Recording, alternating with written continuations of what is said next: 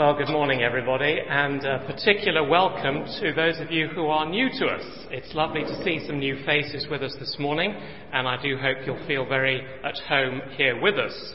For those of you who are new, can I draw your attention to the back of the white bulletin, where you'll see the various activities that take place in the church during the week. Obviously, we meet here on Sundays at 9:30, but we do have midweek home groups, where we look at the passage that we study in church here on Sunday morning and have a chance to ask more questions about it. And then on Friday nights, we're running Christianity Explored at the moment here in the church building at 6 o'clock. If you do want to know more about the basics of the Christian faith, that really is a terrific course, and I commend it warmly to you. Well, do please keep your Bible open at the passage that Sarah read so beautifully for us, page 741. And at the same time, please also have the white bulletin open in front of you, where you'll find there's an outline of where we're going in the next few minutes. While you're doing that, I'm going to ask for God's help.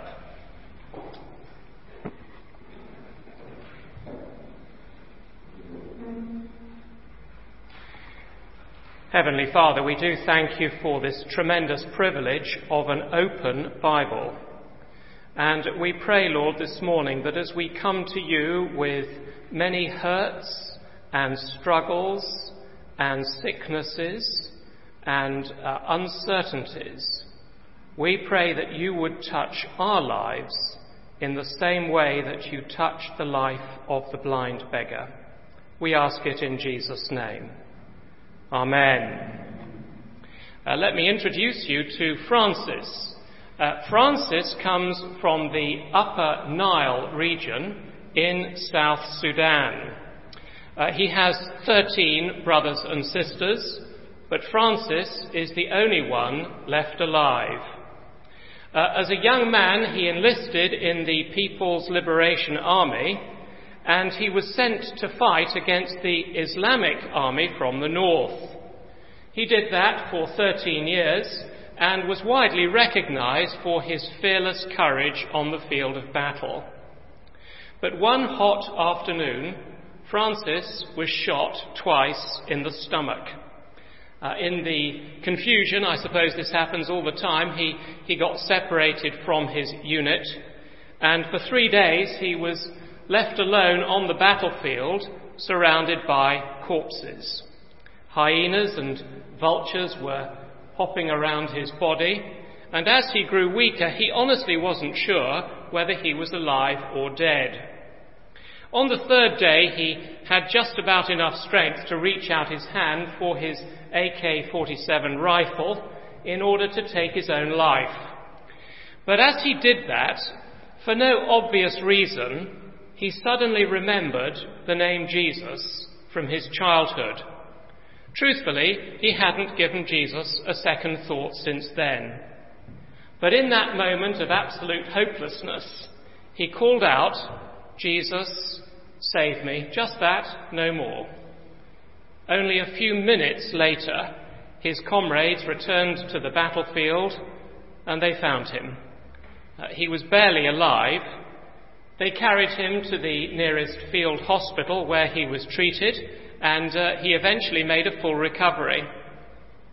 Francis was so overcome with thankfulness to Jesus that he vowed to serve him for the rest of his life. And shortly afterwards, he enrolled at Scott Theological Seminary in Kenya, and in 2007, he graduated and returned to South Sudan, where he has been training pastors and serving as a missionary ever since. Now, I begin with that because Francis is actually a wonderful example of the story we're looking at together this morning. It's actually the last miracle recorded in Luke's Gospel, and it occurs as Jesus has almost completed his journey to Jerusalem. It's a journey that began in Galilee all the way back in chapter 9, and for the last 10 chapters, Luke has been recording that journey in tremendous detail. Huge crowds have been following Jesus because the things that Jesus has been saying and doing are utterly unique. The crowds have never seen anything like it, and they can't get enough of it. But over and over again, Jesus warns them that when they eventually get to Jerusalem, everything will change, because Jesus will be killed and 3 days later rise to life.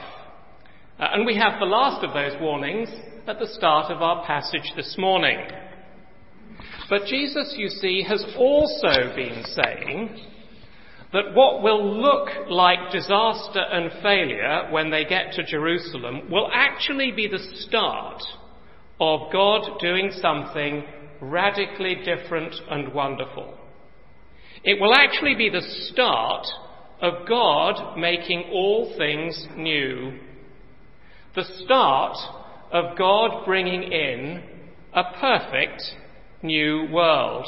It's actually a world that's going to be very similar to the world that we live in at the moment, but with some significant differences. For a start, there will be no hospitals because no one will ever get sick. There will be no funerals because no one will ever die. And there will be no prisons because, of course, there will be no crime. And the crucial point is that the people who will be part of that world then are the people who respond to Jesus now. That's what this journey to Jerusalem is all about. It's all about responding to Jesus. And here, as this journey is almost over, Luke records this wonderful miracle. And it's all about what Jesus did for somebody who responded to him in the right way. Now, for those of you who are new to us, I think I need to tell you that the miracles of Jesus are never simply displays of divine power. Rather, they are parables in real life. In other words, these miracles actually happened. Yes, Jesus really did these wonderful things for real people. But like the parables, the miracles are also teaching us permanent truths that speak to you and me today. And in this particular miracle, the clue to the meaning is in verse 42. Can we all see verse 42 in our Bibles? In verse 42, Jesus says to the blind beggar, "Receive your sight. Your faith has healed you." Now, in the original language, the word for healed is exactly the same as the word for saved. So Jesus is saying to this man that because of his faith, he's not only been healed physically, which of course would be marvellous enough, but he's also been saved spiritually. In other words, Jesus gives him a place in this marvellous new world that I've just been talking about. So you see, in this miracle, Jesus is giving us a picture. It's actually a visual aid that helps us understand what happens in a real Christian conversion. And there are 4 permanent truths about Christian conversion in this story, which I'm absolutely certain will speak to someone in this church this morning. First, we notice that the blind beggar was given a wonderful opportunity. We don't know, of course, how long the blind beggar had been by the roadside near Jericho, but one day he heard the commotion of a crowd going by and he asked what was happening. Verse 37, they told him, "Jesus of Nazareth is passing by." Now, as it turned out, Jesus was never going to return to Jericho. In verse 31, at the beginning of the passage, we're told that Jesus and the disciples were going up to Jerusalem, and Jesus says quite plainly in words of one syllable that from Jerusalem there would be no return. So although the blind man didn't actually know it at the time, when Jesus passed by, he was being given an opportunity that was never going to occur again. And he grasped it with both hands. Now I have to say that I am concerned that there might be a misunderstanding in some people's minds about this. You see, on the one hand, the Gospels do show us that God is willing to receive anybody into his kingdom, whoever they are, however unimportant they may be, if they will only come. Indeed, a little earlier in the chapter, Jesus told the marvellous story of the Pharisee and the tax collector, and I'm sure you know that in those days, Pharisees were important religious figures in the community, while the tax collectors were of course despised as crooks and charlatans. And yet Jesus says that the one who found favour with God was the tax collector, even though he thought he had no chance at all. And now in our passage this morning there's this blind beggar. He's somebody of absolutely no importance on the social scene. He's got no money, he's got no influence in society whatsoever. The crowds say it's an absolute waste of his time to cry out to Jesus. But Jesus is willing to receive him. So one of the great truths of this chapter, and indeed of all the Gospels, is that our God is merciful and gracious. He's willing to receive the most unimportant people, anybody, as long as they will come to him. However, every great truth in the Bible can be misused and misunderstood by twisting it in a wrong direction. And one of the ways that this might be misunderstood is to assume that God is always waiting to receive us and always willing to be merciful. That he's certain to forgive us whenever we choose to turn to him. But my dear friends, that is not necessarily true. One of the loveliest prayers, I think, in the prayer book is the one that begins, "We do not presume to come to this your table." It's a prayer that's based on the mercy of God.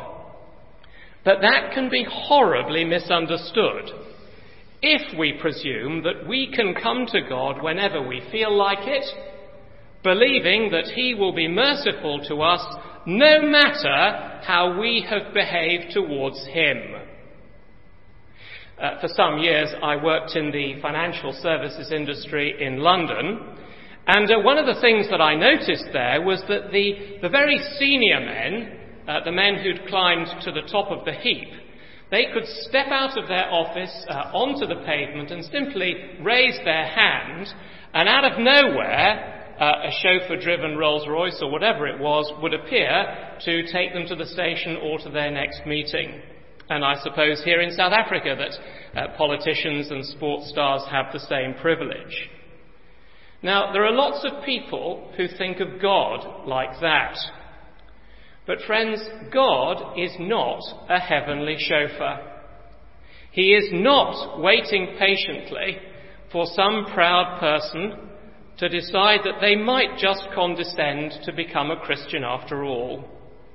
That they might have this idea that they can raise their hand whenever they feel like it, and that God will rush to their rescue, grant them forgiveness, and welcome them into the kingdom. But that picture of God is not true. There's a very good example of this, actually, if you'll turn to it with me, in the letter to the Hebrews. It's on page 857 in the Church Bible. Page 857, Hebrews chapter 12, verse 16. It is in, I think, the left-hand column at the bottom of the page. Page 857, Hebrews 12. Now what's happening here is that Hebrews is holding up Esau as an example for us to avoid. Now you know the story because we've studied it before, and you'll remember that Esau was so impulsive that he had absolutely no problem whatsoever in giving up his place in God's plan in exchange for a good meal. Now look how Hebrews puts it in verse 16. Can you see verse 16?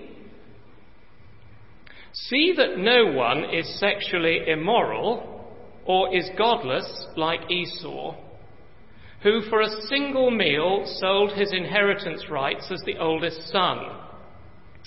Afterwards, as you know, when he wanted to inherit this blessing, he was rejected.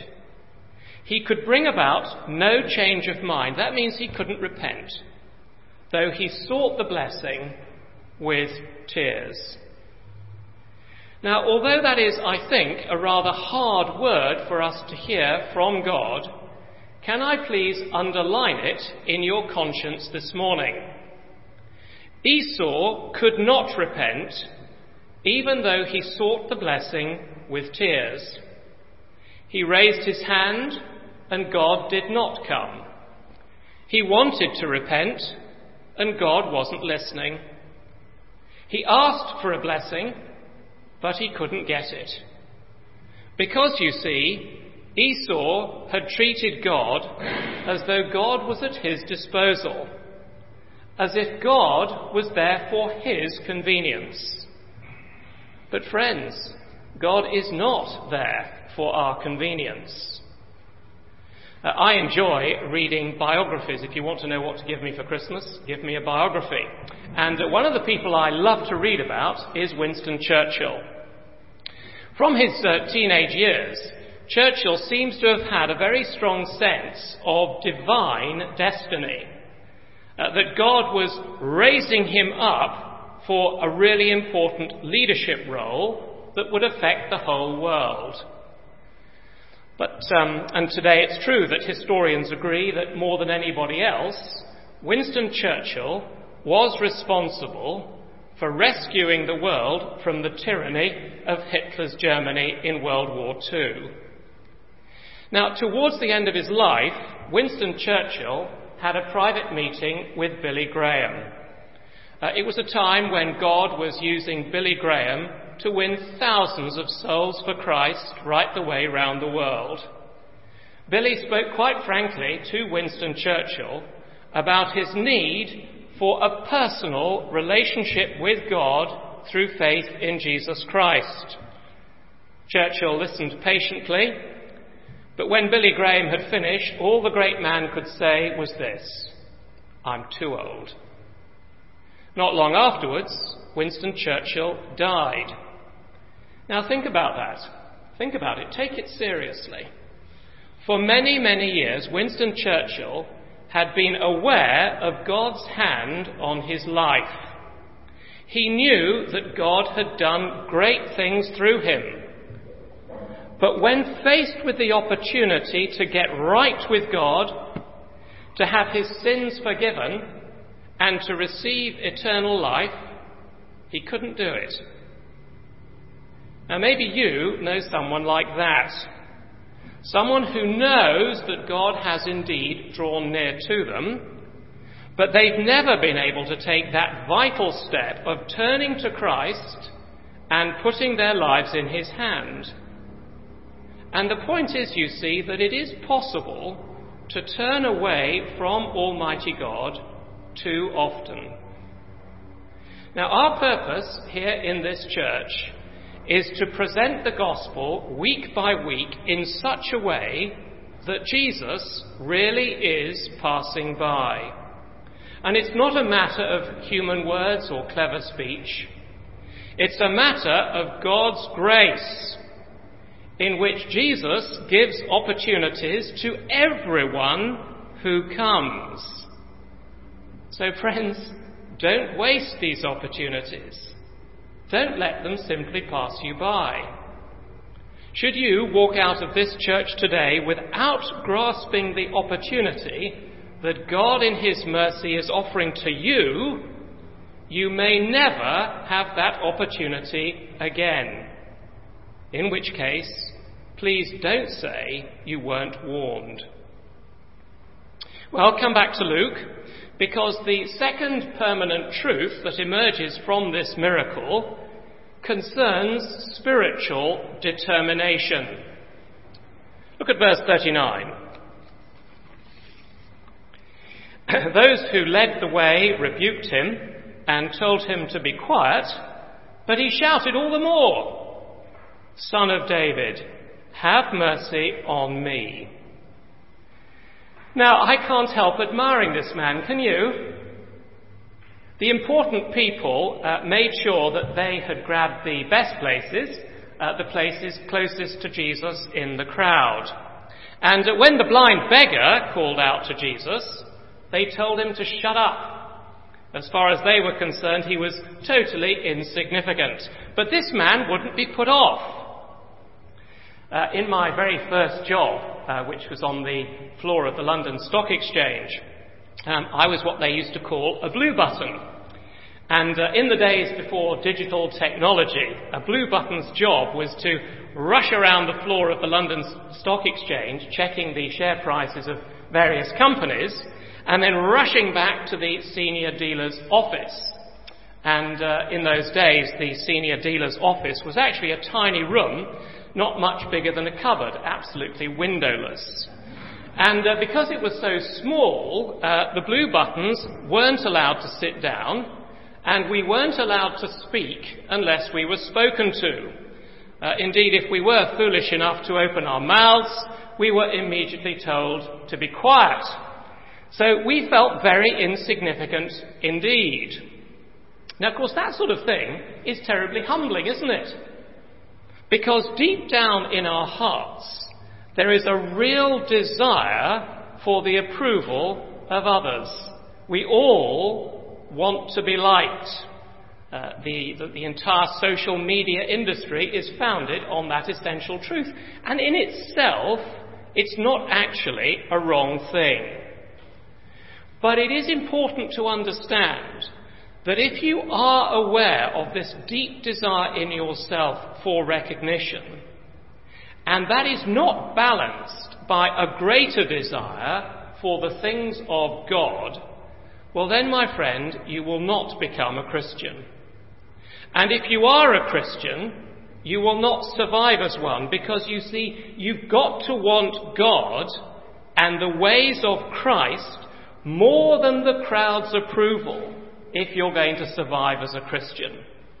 Because, you see, while the crowd might be willing to acknowledge Jesus Christ on 1 or maybe 2 days a year, usually Easter and Christmas, by and large, the crowd is not favourably disposed to real Christianity. There's a marvellous example of this actually in Luke 13 on page 736, and you might like to look it up. Luke 13, verse 22, page 736.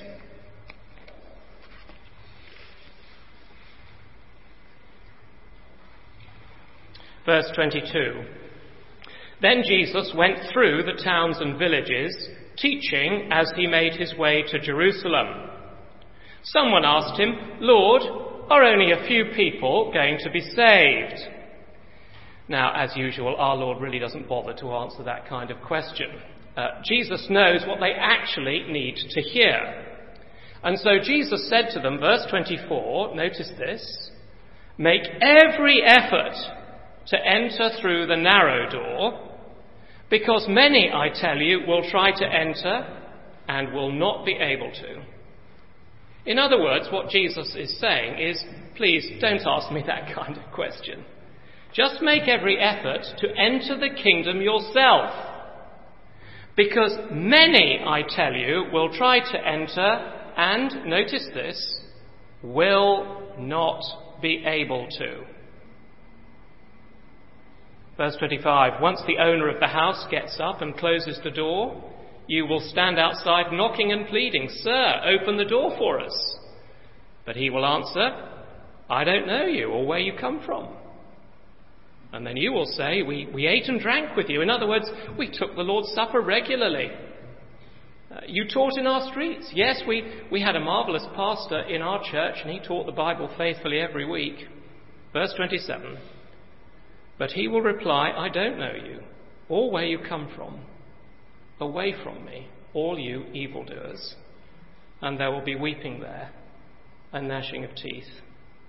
Now, friends, I didn't say that. Jesus did. In some ways, I rather wish I could rub that out of the New Testament. But I can't. And what it means, you see, is that if you want to enter the kingdom, if you want a fresh start with God and a place in that marvellous new world that I described at the beginning of this talk, you've got to be determined about it. It's no good having deep theological conversations with the crowd asking whether a few will be saved or not. What about you, Jesus says? Make every effort to enter in.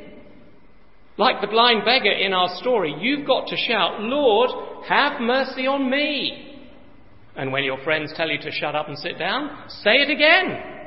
"Lord, have mercy on me." Well, come back to Luke 18.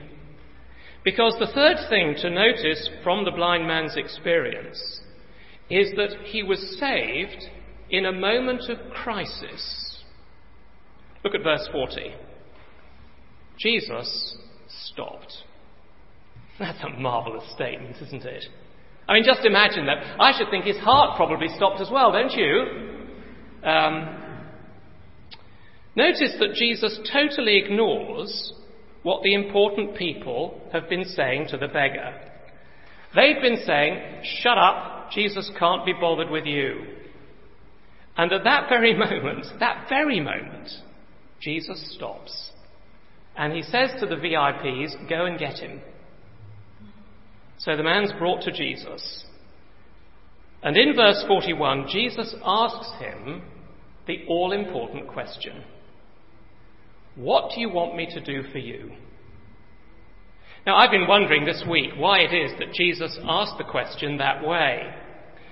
The commentators offer a number of different possible explanations. For example, does Jesus want to know if the man really believes that he can give him his sight? Well, that is one possible explanation. But maybe it's even simpler than that. Remember, will you, that this man was a beggar.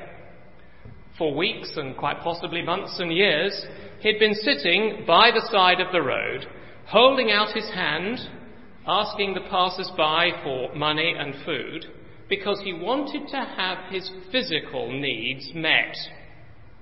And then suddenly Jesus comes along and asks, "What do you want from me?"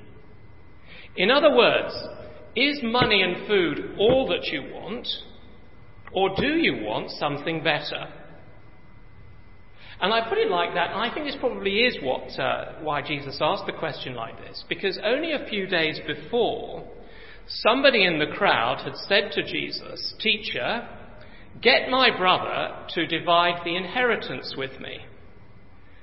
Now we can imagine the situation, can't we? Presumably, somebody in the family had died, and this man had just come from the solicitor's office. Presumably the will had been read out, and there'd been one of those terrible family rows about who gets what. And so this man was saying to Jesus, "Lord, please come and help, because Mother wants the farm, and somebody else wants Granny's clock. Please come and help us, sort this mess out." And Jesus refused. Because, you see, Jesus is not going to answer our prayers over that kind of thing. He's actually not interested in who gets Granny's clock. Because 1,000,000 years from now, it won't actually matter one tiny bit. So Jesus here says to this man, "Tell me, "What do you want from me?" And the beggar says, "Lord, I want to see." Now, what on earth does that mean? Well, when we look very carefully at the first part of the story, it's immediately obvious. Because Jesus has been telling his disciples for the umpteenth time that he's going to be delivered to the Gentiles, that he's going to be mocked, shamefully treated, spat upon and killed. I don't know how many times it is that Jesus has spelled this out for the disciples in words of one syllable. Now, what did the disciples think about it? Just look at verse 34. The disciples did not understand any of this.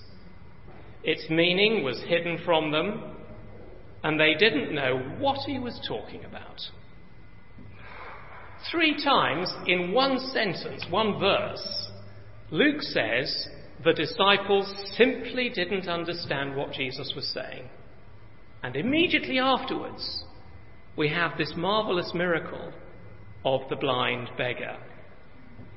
And it's as though Jesus is saying, you see, that though men are profoundly ignorant about the things of God, I can open their eyes. Now, that is what this story is all about. It's saying that Jesus is able to open your eyes. That's actually what salvation is all about. A converted Christian, a real born-again Christian, a living Christian, is someone whose eyes have been opened. Now, let me ask you, has that happened to you? The way to actually test whether your eyes have been opened is actually to ask yourself another question. Can I explain this to other people? Can you explain why Jesus died on the cross? Can you explain to people why you know for sure that though you are very sinful, you also know you're going to heaven? Can you explain the gospel of the Lord Jesus Christ to your next door neighbour? Are you able to tell your children plainly so that they can understand what it actually means to be a Christian? My friend, if you can't do those things, then you would be right to ask whether you are a truly saved Christian. Because the mark of someone whose eyes have been opened is that they can see clearly enough in order to be able to guide somebody else. I mean, if I'm blind, I might just about be able to sort of feel my way around this building by myself. But I certainly wouldn't want to show somebody else how to get from A to B, how to get from here, for example, down to the notice boards in the big church, because there's 2 sets of double doors and 2 sets of stairs. It would be a disaster, wouldn't it?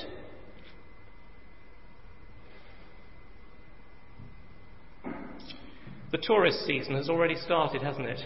Comes earlier every year, I think. Imagine there you are, you're out on the main road, and a tourist stops you and says, "Excuse me, can you please tell me the way to the waterfront?" Now they're in their car facing towards Cape Point. Now what on earth do you say at that point? I mean, you live here, but can you tell that tourist simply and clearly that they've got to turn around and which roads to take in order to eventually wind up at the waterfront? You see, it's a real test, that, isn't it, of whether you know. Now, I hope by now you know whether you're a real Christian or not. If you're not, why don't you say to Jesus today, "Lord, I want to see"? Why don't you pray that prayer? Doesn't matter what anybody else says. You see, every single time the gospel is faithfully preached, Jesus is passing by. And if Jesus has stopped at your seat this morning and he's saying, "What do you want me to do for you?" My friend, that's a crisis. Why don't you say, Lord, I want to see? And if you do, you will find that you are a new person and that you suddenly start seeing things you've never seen before. So with that in mind, I think it's appropriate that fourthly, this miracle also tells us something quite simply and I think very beautifully about the consequences of Christian conversion. This is what happens to you if you are truly converted. Let me tell you one thing that will certainly happen. It's in verse 43. Immediately he received his sight and followed Jesus, praising God. When all the people saw it, they also praised God.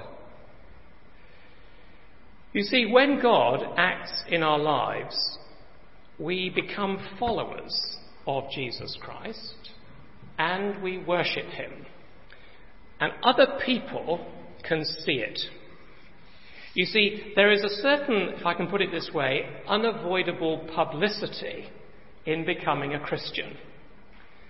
Don't misunderstand that. Jesus isn't asking us to become like the Pharisees, kind of showing off our faith to everybody else. Not that. And yet, when you read this story, we can't miss the impact that this man's faith had on other people. So if we ask the question, can I keep my Christian faith to myself? The answer is no, I most certainly cannot. For a start, I need to be part of a church. There's no way around that, because, once you start to follow Christ, you have automatically become a member of his family. And now you need them, and they need you. And of course, your biological family will know. Your friends will find out soon enough because, of course, your Sundays will be different. And the world will know. The Bible says quite clearly that if we believe in our hearts, we've got to confess with our lips. That's what a real Christian is. So the people that you spend your life with will soon discover that you're not the same person that you were before. And these consequences cannot be hidden. Elsewhere, Jesus says that the light has got to be put on a hill. In other words, the church has got to shine in the world. In the end, we can't hide our faith. We can't pretend that we don't know about Christ. We've got to get up and actually open our mouths. We've got to say that Jesus means everything to us and that we believe he is the only hope for our messed up world. We've got to say these things, you see, or we're being faithless. Isn't it marvellous that this man didn't waste a moment? As soon as he received his sight, he followed Jesus, praising God. Totally unashamed to stand up and be counted. And remember, will you, that this was a dangerous time to walk through Jericho in the name of Christ, and even more dangerous to follow him all the way up to Jerusalem. Well, it's a simple story, but it's rather more profound and challenging than we all thought, isn't it? Because Jesus is telling us something about spiritual opportunities. They fade away all too quickly. Don't lose it. He's telling us about spiritual determination that won't be put off, won't be crushed, won't be sat on. And if Christ stops and he speaks to you today, my friend, that is a spiritual crisis for you. Use it. Cry out to him. Don't let the opportunity pass you by. Make absolutely sure that before you leave this building today, you have said, Lord, have mercy on me. Please, open my eyes. Remake my life. Let's pray.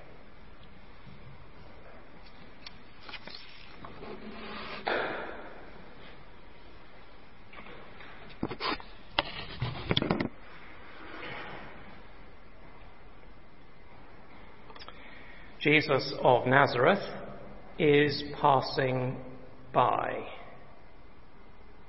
We know that these words are true, Lord. They humble us. They make us realize that this is not just another Sunday, but for some it's a day of crisis. In your sovereign mercy, please call some from death and darkness into light and life. Open their eyes, open their hearts. Put them on the road that leads to heaven. Give them a great desire to call upon you, to ask you for mercy, and to ask you to open their eyes. Thank you, Lord. Amen.